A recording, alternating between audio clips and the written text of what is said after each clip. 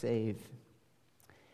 I know that many others, like myself, sing these words and rehearse in our minds and our hearts those many portraits of salvation in your word, and even our own salvation, where you called us from darkness into light, from the dominion of Satan into the kingdom of your beloved Son.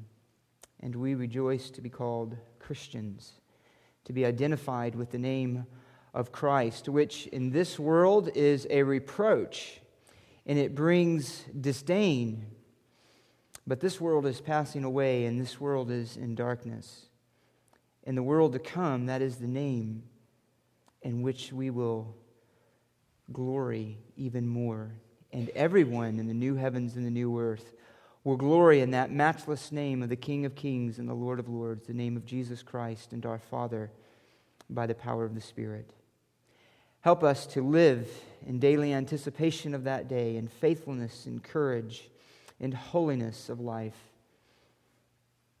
rejoicing in the one who has saved us from our sin. Help us now to listen to you as we open your word and hear you speak to us. Use it to produce your glory in our hearts and greater obedience in our lives. We pray this in Jesus' name. Amen. Open your Bibles to Matthew chapter 20. As we enter into a new chapter this morning, we will be looking at Matthew chapter 20, verses 1 through 16.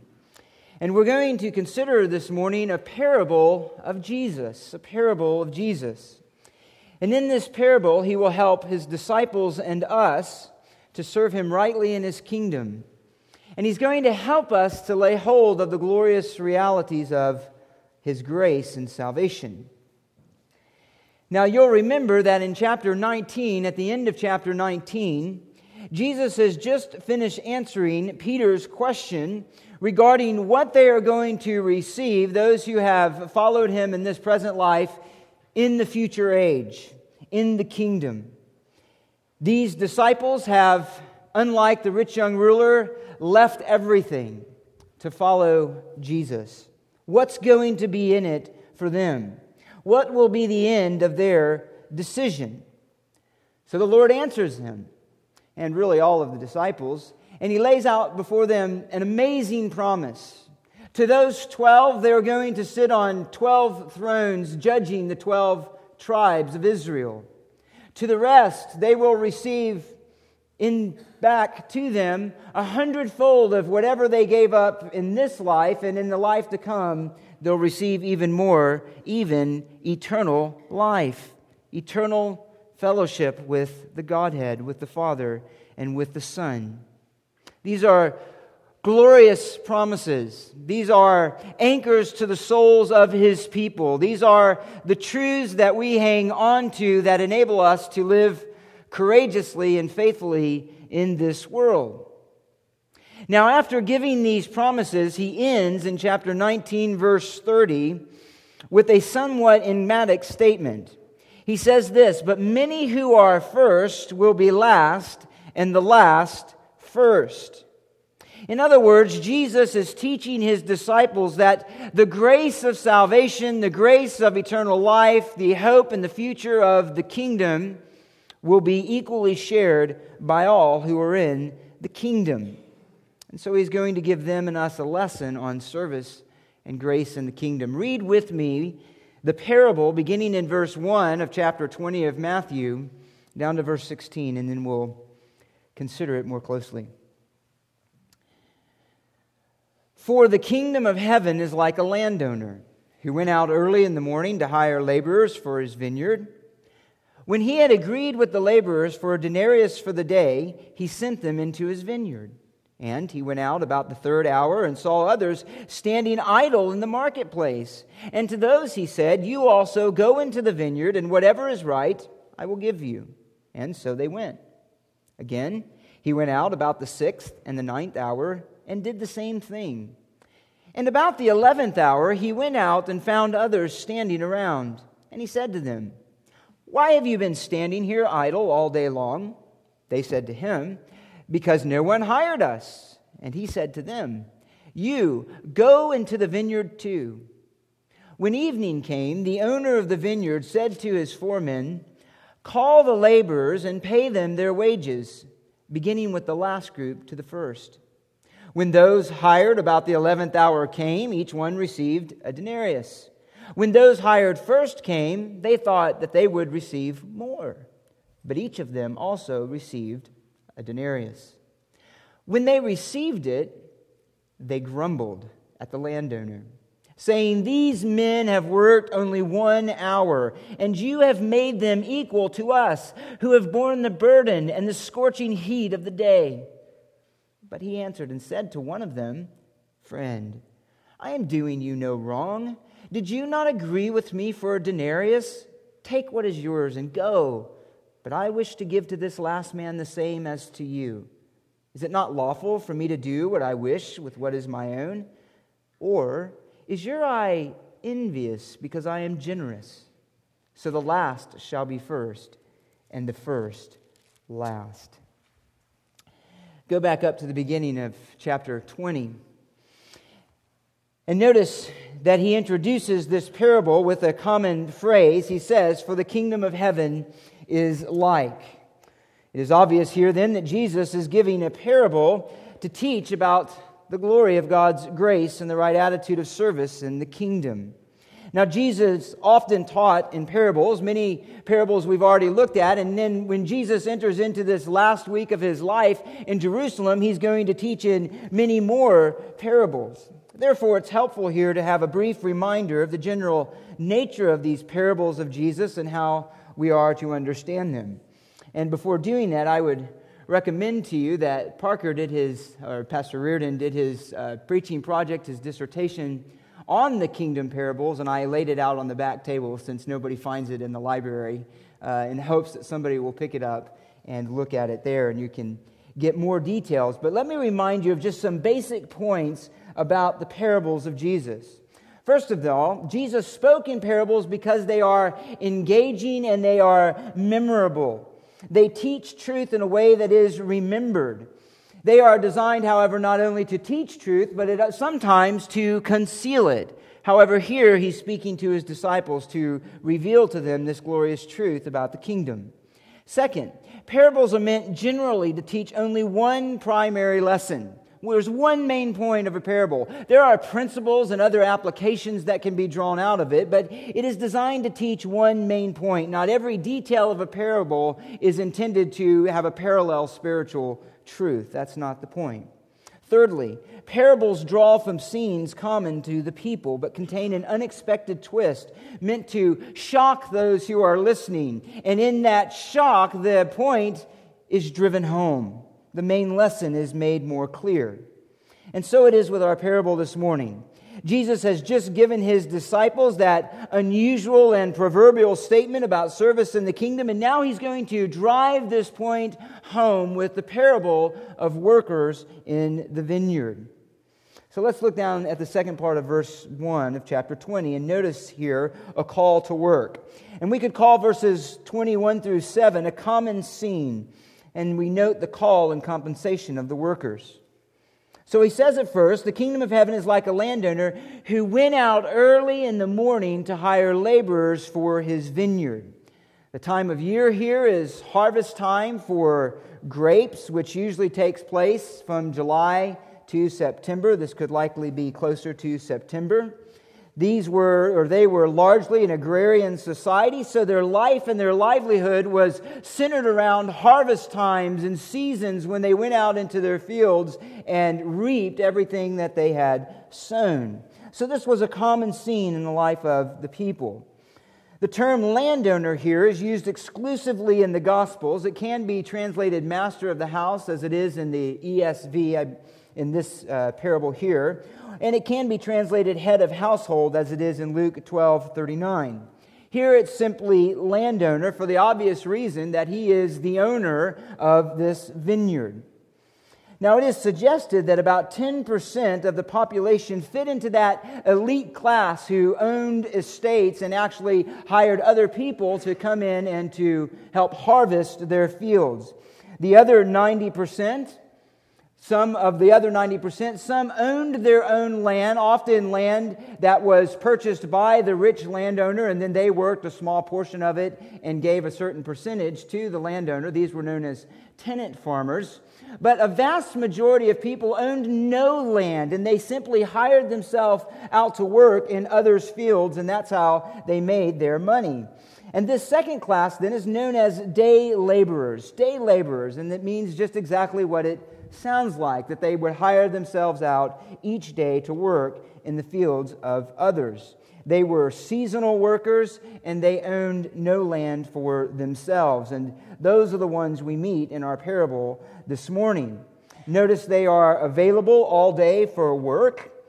As he says, even in verse 6, even to those in the last hour, he says, "Why are you standing around idle all day long?" They are in the marketplace, which was a common place for these workers to gather in hopes that somebody would come along and hire them for the day. And so here is this landowner, and he goes out early in the morning to hire workers. Now again, this was a common scene. The day was broken up, according to Roman reckoning, into two 12-hour periods. The first of these periods was known as the workday, and the second is the evening. The workday would begin at 6 a.m. in the morning and then end at 6 p.m. at night. So therefore, as he goes out to call these various workers, you'll notice that he went early in the morning, which would be the beginning of the day, about 6 a.m. Later, he would go in the ninth hour, which would be about 9 a.m., the third hour, which would be about 9 a.m., and then in the sixth and the ninth hour, which would be 12 p.m. and 3 p.m., and then finally in the 11th hour, which would be about 5 p.m. Now notice here that some are standing idle. As he goes back each time and he finds these workers, he mentions that they were just standing around, not doing any work at all. Now, some take that to mean that they were being lazy, but the text doesn't necessarily imply that. In fact, I don't think that it means that at all. He's simply saying that they were standing around because they had no work to do. As a matter of fact, he'll say in verse 7, when speaking to this last group, when asking them why they weren't hired, they simply said, because no one hired us. They were available to work, they were willing to work throughout the day, but no one had come along and hired them. Now, Jesus doesn't tell us why they were not hired. Some have suggested it is because they were the least impressive workers. What some have said that just more generally then that they were the least desirable workers. And so for that reason, some have seen here then a picture of the prostitutes and the tax gatherers who were coming into the kingdom, who were considered the least of Jewish society and culture. And in fact, he'll make that equation in chapter 21, verse 31. But that's not necessarily the case here. And in either case, the point isn't why they weren't hired. The point that he's driving home is the fact that they were hired late in the day and could offer less time to work in the field or the vineyard of the landowner. That's the main point. So here are these workers. They've been called at different parts of the day to work in this landowner's vineyard. Now, the fact that the landowner goes back 5 separate times on 5 separate occasions may indicate the amount of work that there was to do in the fields, but it may also demonstrate the character of the landowner.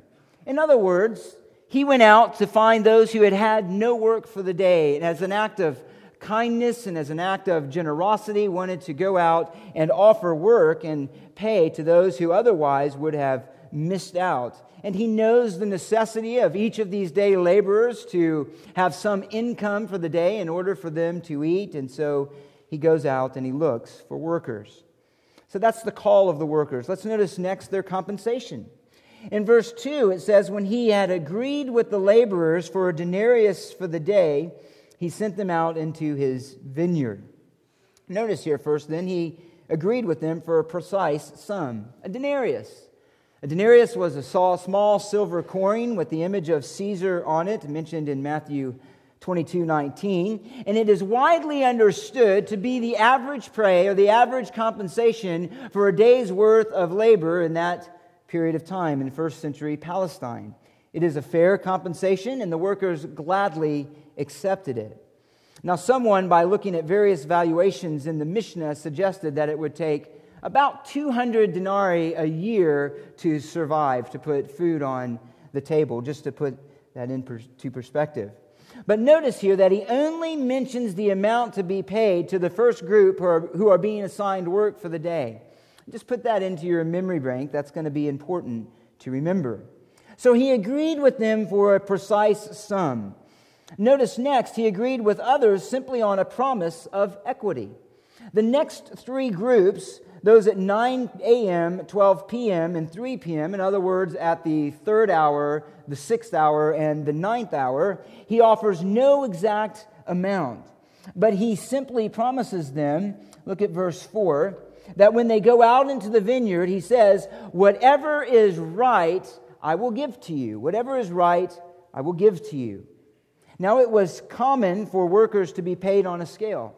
In other words, they would have expected these that came in later of the day for their pay to be graded in proportion to the amount of work that they supplied to this landowner.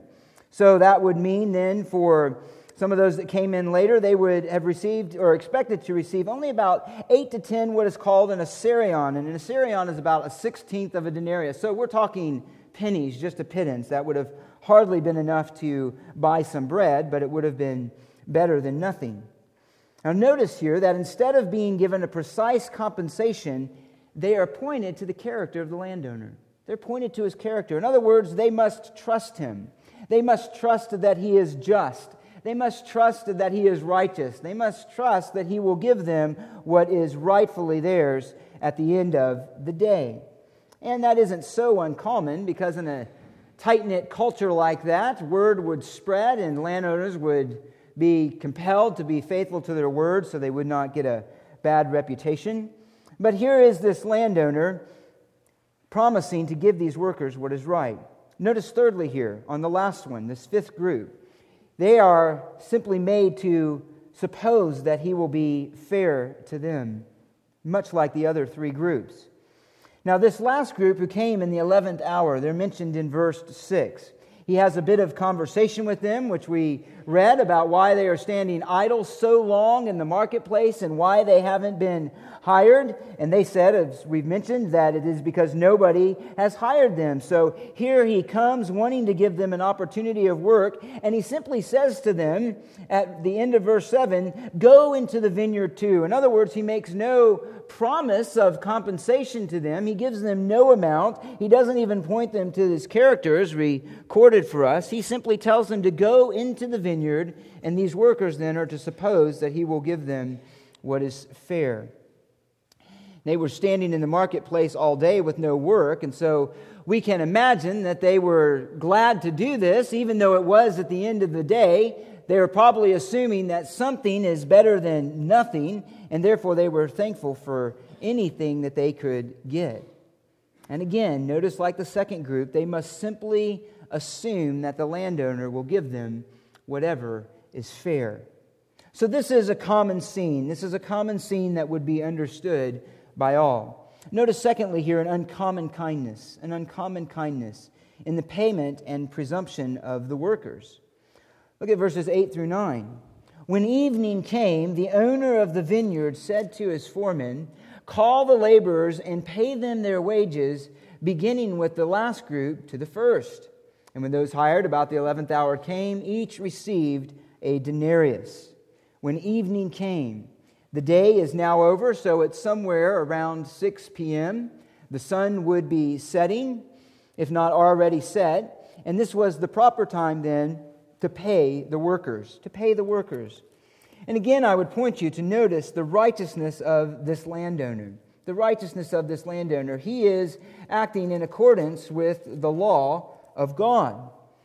Just listen, in Deuteronomy 24, for example, it says this, you shall not oppress, in verse 14, you shall not oppress a hired servant who is poor and needy, whether he is one of your countrymen or one of your aliens who is in your land, in your towns.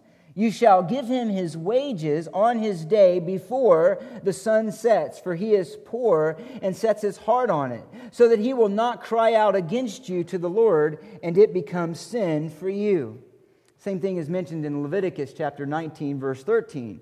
In other words, these laborers depended each day on what they received at the end in order to buy bread or any other necessities of life. Therefore, if they were not paid on that day, then they would go hungry, they would be left without shelter, and so on. Therefore, it was a matter of being righteous to make sure that these laborers were paid on time. There are some who did not pay on time, which received the condemnation of God. Let me give you just one example of that in James chapter 5. The writer of James here says, "Behold, the pay of the laborers who mowed your field," and here he's condemning the rich who treat them unjustly. He says, "Behold, the pay of the laborers who mowed your fields, and which has been withheld by you, cries out against you, and the outcry of those who did the harvesting has reached the ears of the Lord of the Sabbath." Some did withhold pay, some did treat them unjustly, but God was aware of them too. However, that's not the case of this landowner. He is righteous, he is just, he is fair, and he is being obedient to the law of God. Note, secondly, then, he also gave them or paid them in an intentional order. An intentional order. He said to his foreman there, or his steward, that he is to pay them, but he is to do something unusual, something that would have been slightly unexpected. He's to begin their payment with the last one, the workers who came in at the end of the day. Now, it would have been normal and even expected for them to pay the first ones, the workers who came in at the beginning of the day. Surely they would have been tired, they would have been the most worn out from the day, and it would have been an act of kindness to pay them and then to let them go home early. But that's not what the landowner does. He specifically, intentionally wants those who begin the day with him to see all of the other workers who came in later paid first. He wants them to see that. That's a shocking element. But notice next, even more shocking is the amount they received, an unexpected amount. Following his orders, the steward begins to pay them, beginning with the last to the first. And those who came in at the 11th hour, he notes, each one received a denarius. Now, this is absolutely shocking. This is unexpected. This would have taken them by surprise.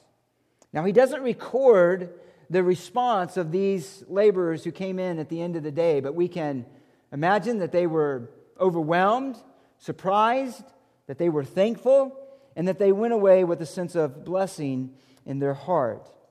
Now, as this is going on, however, Jesus draws our attention to the attitude or to the thinking of these other servants, these ones who had been working all day.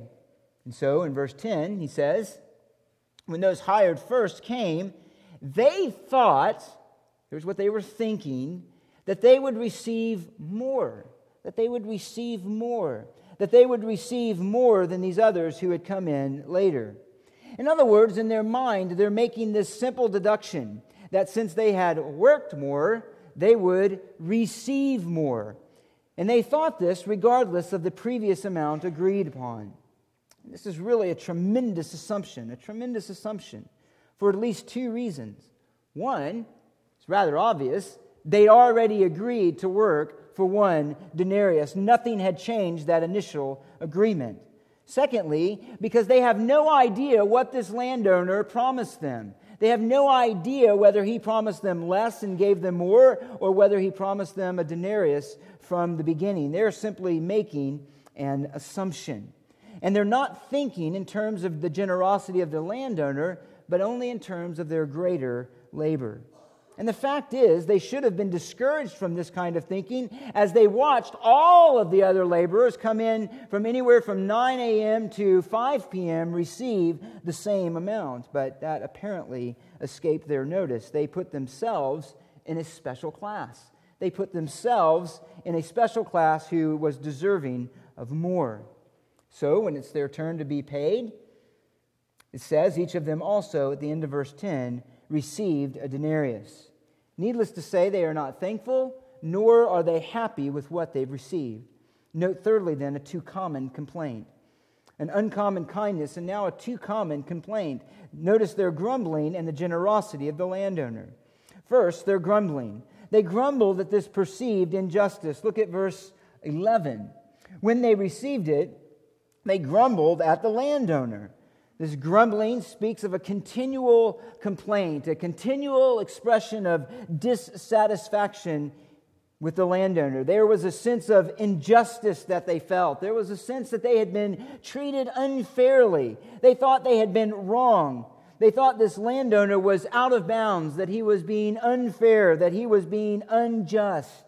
And so they offer their complaint to him. And what is it that they're complaining about? He says in verse 12, this was it. They said, these men, last men, have worked only 1 hour. Again, notice the focus on those who came at the 11th hour. These last men have worked only 1 hour, and you have made them equal to us who have borne the burden of the day and the scorching heat. Again, the assumption here is we worked more, we deserve more, and yet you have not shown that by our pay. You have made us equal to them. You have not made us greater. They are accusing the landowner of injustice for not giving them a greater payment. Now, I want you to notice here that they did work longer, they did work harder, and they did suffer more. This was brutal work. The temperatures could be very hot during this season, and so their bodies were more worn out, their muscles tired, their fingers and hands were more scraped and bleeding, and yet there's no difference in their pay. No difference. The greater labor, they thought, should have been recognized. Their greater suffering should have been rewarded. And now we're really getting to the point. So how does this landowner respond? Look at verse 13 and notice generosity scorned by pride. But he answered them and said to one of them, friend, I am doing you no wrong. Did you not agree with me for a denarius? Now, the fact that he singles out only one worker may be because he was grumbling the most or he represents the rest. He doesn't tell us, and it's not an important detail of the parable. But I want you to notice here the gentle manner of the landowner to this ungrateful worker. He calls him friend. This is a common term of friendly address. And this is in striking contrast to the attitude of the grumblers. The landowner is consistently modeling righteousness, faithfulness, patience, fairness, justice, and that is contrasted with the selfish grumbling of these workers. Notice also that they have been treated exactly as he promised, and that's what he says. Did you not agree with me for a denarius? Is that not what you said? Why are you upset? I gave you exactly what I said you would get paid. I have done you no wrong. And I want you to notice this, that the issue here isn't injustice on the side of the landowner, but greed on the side of the workers at his generosity. So he confronts them. He confronts them in verse 14. He says, take what is yours and go. But if I wish to give to this last man the same as you, is that not his right to do? Now he's not being dismissive here, but he's calling them to be content with their wages. He's calling them to take the fruit of their labors and be joyful, be thankful for what they have received. I want you to notice also here that he's emphasizing the freedom that he has to give from his resources. He's emphasizing his freedom. He says, if I wish to give to this last man the same as to you, doesn't he have the right? He says in verse 15, is it not lawful for me to do what I wish with what is my own? And the point here is this. He's exercising his complete freedom. He's exercising the freedom that he has as the owner of the field. And what he's doing in his freedom is displaying his character, which is generous, which is gracious. Now, he asked these two penetrating questions, which would have been devastating to these grumblers. It would have been devastating to them. It would have utterly shamed them before both the landowner, his steward, and whoever else was present. They would have been humiliated.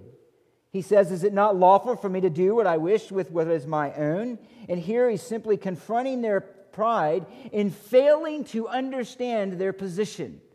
They are claiming for themselves more than it was their right to complain. They are the workers. He is the landowner. They are asserting a right that they have not been given. They are claiming too much for themselves. Notice the second question. Or is your eye envious because I am generous? And here he exposes the real issue, their selfish perspective. This term envious is actually a term that's generally translated evil or morally wicked. Here, the idea of envious is dominant, but they're not jealous over the other workers, but really it's that they're resentful towards the landowner, and that's exactly what the text says in verse 11. They grumbled at the landowner, not the other workers. They're looking at it from the perspective of their supposed rights, and they thought his generosity was in fact an offense to them. Now that said, Jesus ends the parable in verse 16, as he did his statement to the disciples back in 1930. He says, "So the last shall be first, and the first last." Now you'll notice he reverses the order here, which some take to mean that he's emphasizing the eschaton, or the events of the last days, but that's not necessary to read that into it. Now here's the question: what does he mean? What does he mean? What is the point of the parable? What is the point that he's making? Well, before we answer that, let's first consider some of the elements. The vineyard here is best understood as referring to Israel, God's people.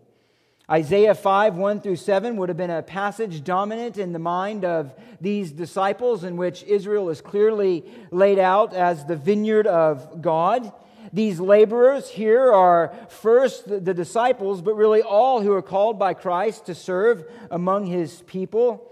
Again, this would obviously and firstly include the disciples, but then that would be expanded to all who serve the Lord Jesus in proclaiming His name. In Matthew 28:19, it's going to refer to all who go out, all who know Him, to bear witness to His name. The landowner is clearly God. Some see the landowner as God and the steward as Jesus, and that may be, but clearly the landowner here is God, who calls laborers to work in the fields. All right, that said, what does he mean? What does he mean? Well, some understand him to be referring to the great role reversal that will take place at the final judgment. In other words, they would understand him to be teaching that the value system of the world, and particularly the value system of unbelieving Israel, is wrong, and it will be turned upside down on the last day. In that case, then, the rich young ruler, who Israel and even these disciples would have viewed as having it all and having the blessing of God, will be shown to be the one who is wrong, will be shown to be the one who is the loser, while the others will be shown to be the winners, or first in the kingdom. Others see here the attitude of the scribes and the Pharisees, or the leaders of the nation of Israel. These saw themselves as the epitome of Israel. They saw themselves as the one who's labored most for God. And they say then that Jesus is teaching that in the end, they will be shown to be wrong. They will be shown to be wrong. That in fact, those who they thought of as the least in the kingdom, the outcasts, the prostitutes, the tax gatherers, the irreligious, those who were flocking around the ministry of Jesus, they considered them to be the riffraff and outside of the kingdom of God. But others teach then that what Jesus is saying here is that they will in fact be the ones who enter the kingdom of God ahead of them. And this is in fact true. It is taught by Jesus in many other places, but I don't think that's the primary intent of Jesus in this particular parable. Notice that from chapter 28 of verse 19 throughout the remainder of the chapter, the point of Jesus is not about inclusion or exclusion into the kingdom, but it is about the attitude of the disciples. Now we'll look at this later, but notice that in chapter 20, or verse 20 of this same chapter, he's going to be dealing with that same ubiquitous attitude of positioning and jockeying for position that is found in the disciples throughout the ministry of Jesus. They're constantly jockeying for position, even in light of His coming sacrifice. He's addressing the attitude of these disciples. So what is the main point of the passage? The main point is this. This is his main point. That all who turn to Christ will equally share in the grace and salvation of the kingdom of heaven, no matter who or when they are saved. There is application here to the Jews, because they were tempted as Israel to think of themselves as primary in the kingdom of God and the Gentiles as being less and not deserving of the same honor. And so Jesus would be confronting that attitude here, and that attitude would spread over even into the early church. Paul would have to address that even in the book of Romans. And there is application here to the apostles, who, though they were the first to labor with Christ, would have the temptation to think that they were deserving of more honor in the kingdom of God. But the main point here is simply that all receive the same grace of salvation and glory of the kingdom in Christ. That's the main point. Now let me note here, before we apply this a bit more, that God often speaks of degrees of reward in the kingdom. There are degrees of reward in the kingdom based on faithfulness, based on sacrifice, based on motive. He's going to illustrate that in later parables, particularly in chapter 25 of Matthew. In 1 Corinthians 3, he'll talk about gold, silver, and other precious stones as compared to wood, hay, and stubble, as God evaluates the work of each person, each Christian in his kingdom. So he will deal with that, but that's not what he's saying here. He's making clear here and explaining the statement that he made in verse 29 of chapter 19, that all will inherit eternal life. All will inherit eternal life. Yes, there will be differences of reward, but the fact is that all who are in Christ will share equally in the blessing of the salvation of the kingdom. Listen to these words from Apostle Paul in chapter 3 of Colossians. He says this: "Whatever you do, do your work heartily as for the Lord rather than for men, knowing that from the Lord you will receive the reward of the inheritance. It is the Lord Christ whom you serve." At other places, he will speak of the crown of believers. He'll speak of the crown of glory in 1 Peter 5:4. He'll speak of the crown of life in James 1:12. He'll speak of the crown of righteousness in 2 Timothy 4:8. Each of these are the possession of every true believer in Christ that has eternal life, that will inherit the kingdom of glory, that has the righteousness of Christ accounted to them. That's true of every believer. No matter who you're talking about, everyone who knows Christ will inherit eternal life, will live forever in a resurrected body, will live forever in fellowship with God, the Father and the Son, on a new heaven and a new earth, and with every other saint there. That's going to be true of everyone, and that's the point he's driving home. So let me note here then that Jesus is addressing two primary issues.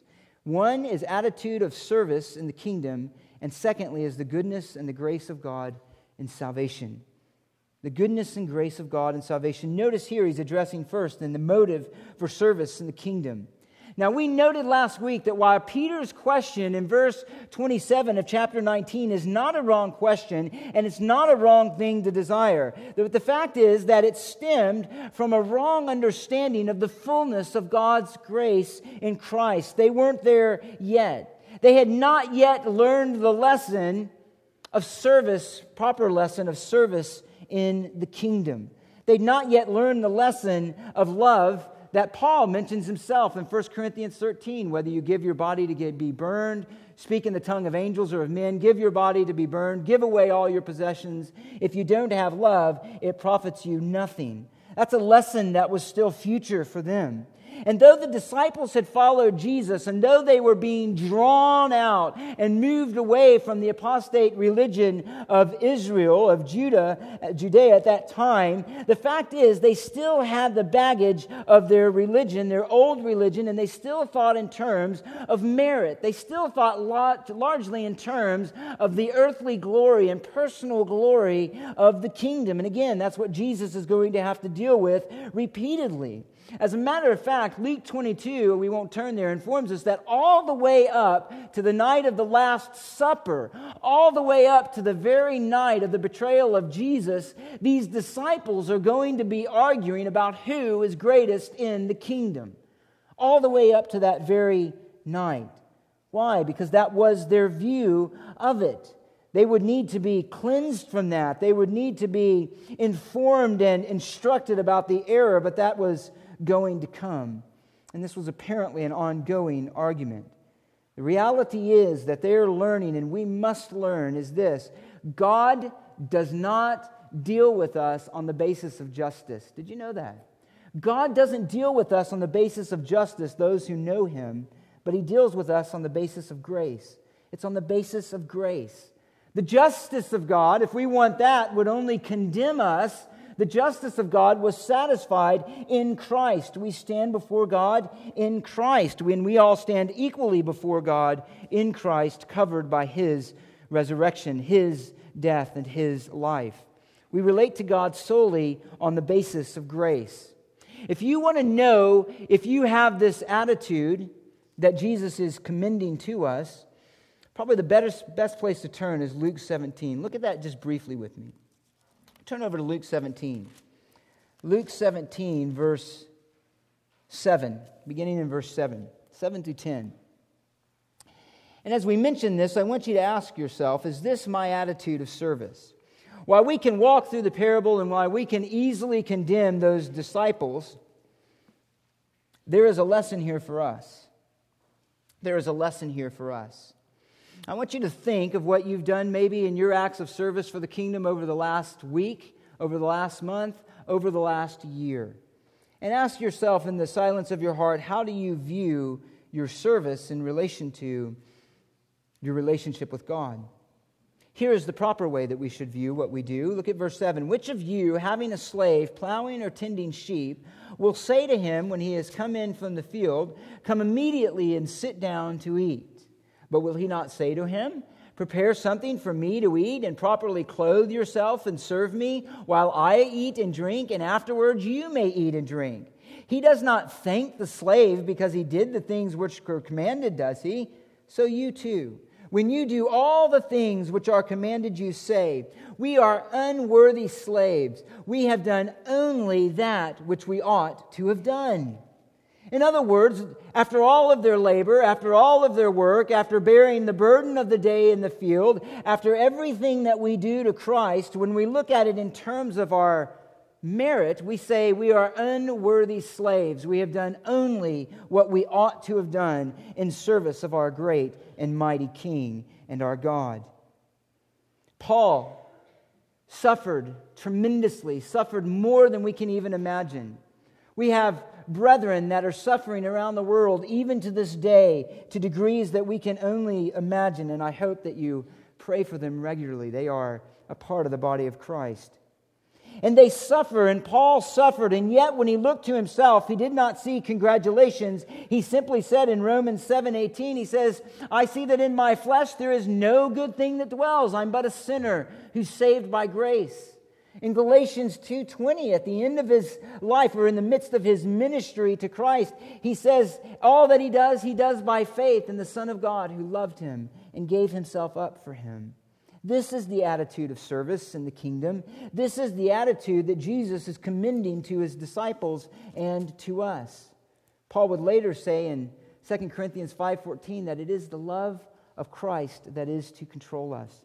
And so Jesus is confronting that attitude in the disciples and to us and to any of his people that would view service in terms of God owing something. He owes us nothing. He has given us grace. But note secondly here, he's addressing then the goodness and the greatness of God in salvation. And this is really precious, and this is really at the heart of it all. The goodness and the greatness of God in salvation. There's no limit to the display of God's grace. Every sinner that is called to faith in Christ, every sinner who is redeemed by the blood of the Lamb is a portrait of grace. Every one of the people in this parable, those who were hired at 6 a.m., those who were hired at 9 a.m., those who were hired at noon, who were hired at 3, or who were hired at 5, are all pictures of the grace of God. They're living trophies of the glory of redemption. And the fact is that this reveals to us then the goodness of God in calling sinners to himself. Notice that all of these people were idle. All of the workers were idle because no one would hire them. They were there to receive work. And had this landowner not come and hired them, they would have stayed that way. And so it is with every sinner who's left to themselves. If God would have left us to ourselves, as He left the angels, He doesn't give help to angels in Hebrews chapter 2, every sinner in this room, which is all of us, would have been left to our own sin to suffer the consequences of it.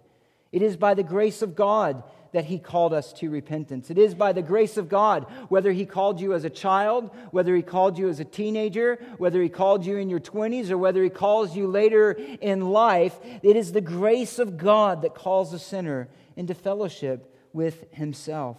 This is a picture then of God's compassion.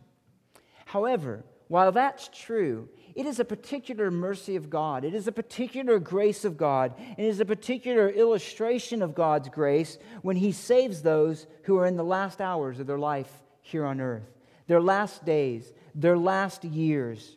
And this is really the focus of the entire parable. Notice that He repeatedly singles out the worker who was hired at the 11th hour. At the 11th hour. Here is the one that could do the least in the kingdom. Here is the one that had the least to offer Christ. Here is the one who had the least work that he could do for the master. And yet he received the same.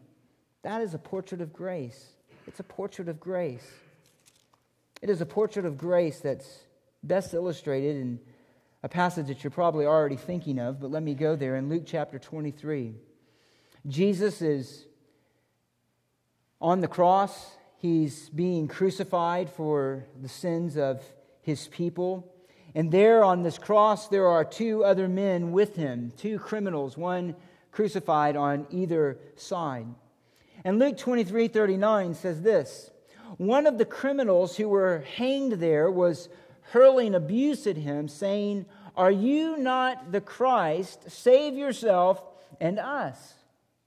Verse 40, but the other answered and rebuking him said, "Do you not even fear God, since you are under the same sentence of condemnation? And we indeed are suffering justly, for we are receiving what we deserve for our deeds. But this man has done no wrong." And he was saying, "Jesus, remember me when you come in your kingdom." And he, Jesus, said to him, "Truly I say to you, today you shall be with me in paradise." Here was a man who lived his whole life in rebellion to God. Here is a man who lived his whole life scorning the righteousness of God and the character of God. Here is a man who was within hours of standing before the judgment seat of God, and yet he receives the mercy of Christ. Though he knew very little about the kingdom, he knew very little about all of the message that Jesus had revealed during His earthly ministry, he knew enough to know that he was a sinner, and he knew enough to know that Jesus was the King who was returning with the kingdom, and he placed his faith there, and Jesus saved him. He saved him. He saved him in the very last hours of his life. And there is a tender encouragement here then for us all. There's an encouragement for those who, due to age, limitations of ability, limitation of opportunity, who feel that they are of no value in the kingdom, or who fear that they somehow may receive a less portion of the kingdom.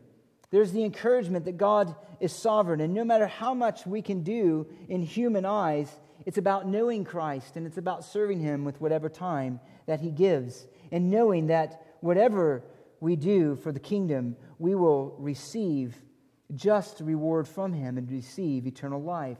And there's encouragement here for those who have loved ones who don't know Christ, which is many of us in here. And there's encouragement for those who have loved ones in Christ who are in the last days and the last years of their life. There's an encouragement that God's grace reaches down even into those moments. As long as there's breath within them, as long as they are alive and have not yet passed into the next life, there is hope. And Jesus gives us encouragement here. Some are saved in the 11th hour. Some are saved in the last and the waning moments of their life. And Jesus here gives encouragement in saying that none are beyond that reaching and extending grace of God, no matter where they are in this world. But there's also a warning here to us and to all, that we would not presume upon God's grace. J.C. Ryle captured this well. Speaking of the two thieves on the cross, he reminds us of this. Few are ever saved on their deathbeds. One thief on the cross was saved that none should despair, but only one that none should presume. A false confidence in those words, the 11th hour, has ruined thousands of souls. End quote. Yes, the grace of God extends to the last moment, but so can the rebellion of the sinner. And so there is both encouragement and there is warning. The encouragement is for those who feel the weight of their sin and who long to know the beauty and the grace of Christ. It's freely given. And no matter where you are in life, and no matter what you can offer to Christ, and no matter when someone is saved, each will sing the glories of Christ for salvation who truly turn to Him, and will sing, among other things, this wonderful chorus. The wonderful grace of Jesus reaching the most defiled, by its transforming power, making him God's dear child, purchasing peace in heaven for all eternity, for the wonderful grace of Jesus reaches me. And that's the point that he's making. The wonderful grace of God, the incredible goodness of God, reaches the most wretched of sinners.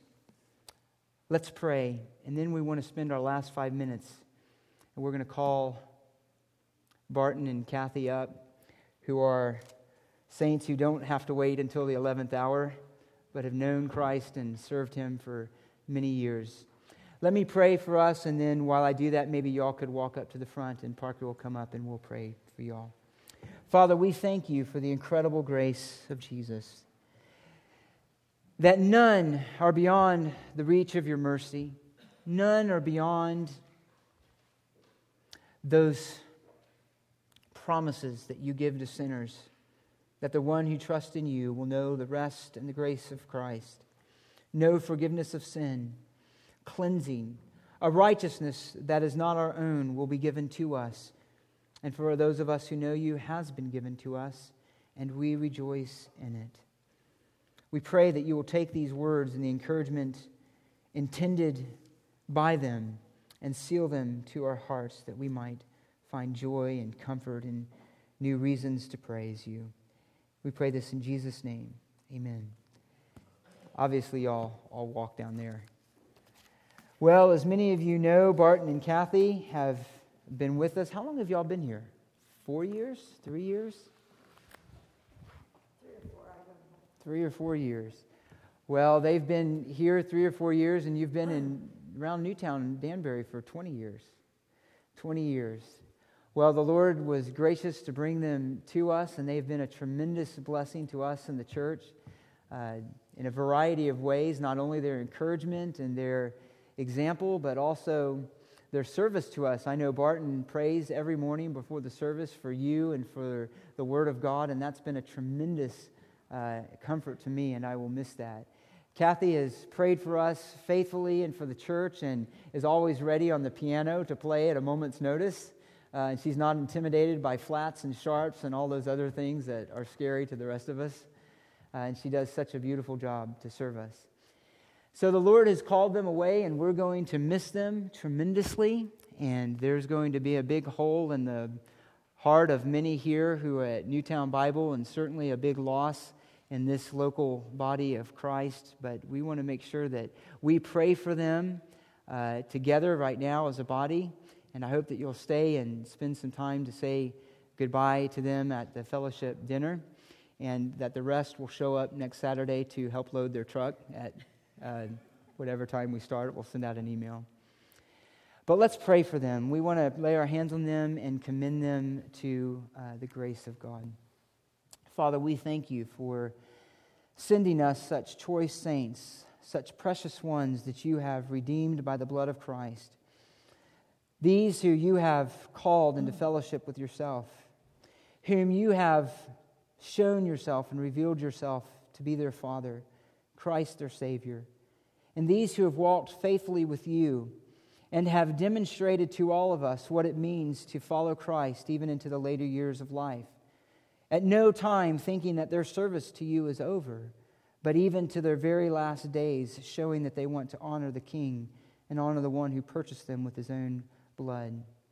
We thank you for the ministry and the impact they've had on our hearts. And we know that though they physically won't be here, their presence is still with us. And the impact on our lives will continually make an impression on us that we hope will make us more like Christ as they are like Christ. We ask you to send them off with much comfort of knowing they're loved here, but more importantly, that they're loved by the Savior and that you go with them, and they are never alone. We ask you that as you take them to a new place in this new town in Texas, that you will bless them with a body of believers there who will surround them with their love, who will care for them, whom they can serve with the gifts and the abilities and the experiences that you have given to Barton and Kathy. We ask you to use them mightily, provide for their every need. And Lord, we take such comfort, though we don't always feel it in the moment, to know that for believers in Christ, for those who know you, there's never a true goodbye, a final goodbye. There's only a temporary parting, and we will be with them again, surrounded around your throne, singing your praises. We will have all eternity to express together our love for you and our love for one another. We pray that you encourage us with these thoughts and these truths. Thank you for them. May you bless them richly. And we pray all of these things in the matchless name of our Lord Jesus Christ, who has bought us, who comforts us, and who will bring us safely home into your eternal kingdom. We pray in his matchless name. Amen. Amen. There's fellowship dinner, so we hope that all will come and join us there. Do you want to do a closing hymn? A closing hymn. David's going to do a closing hymn.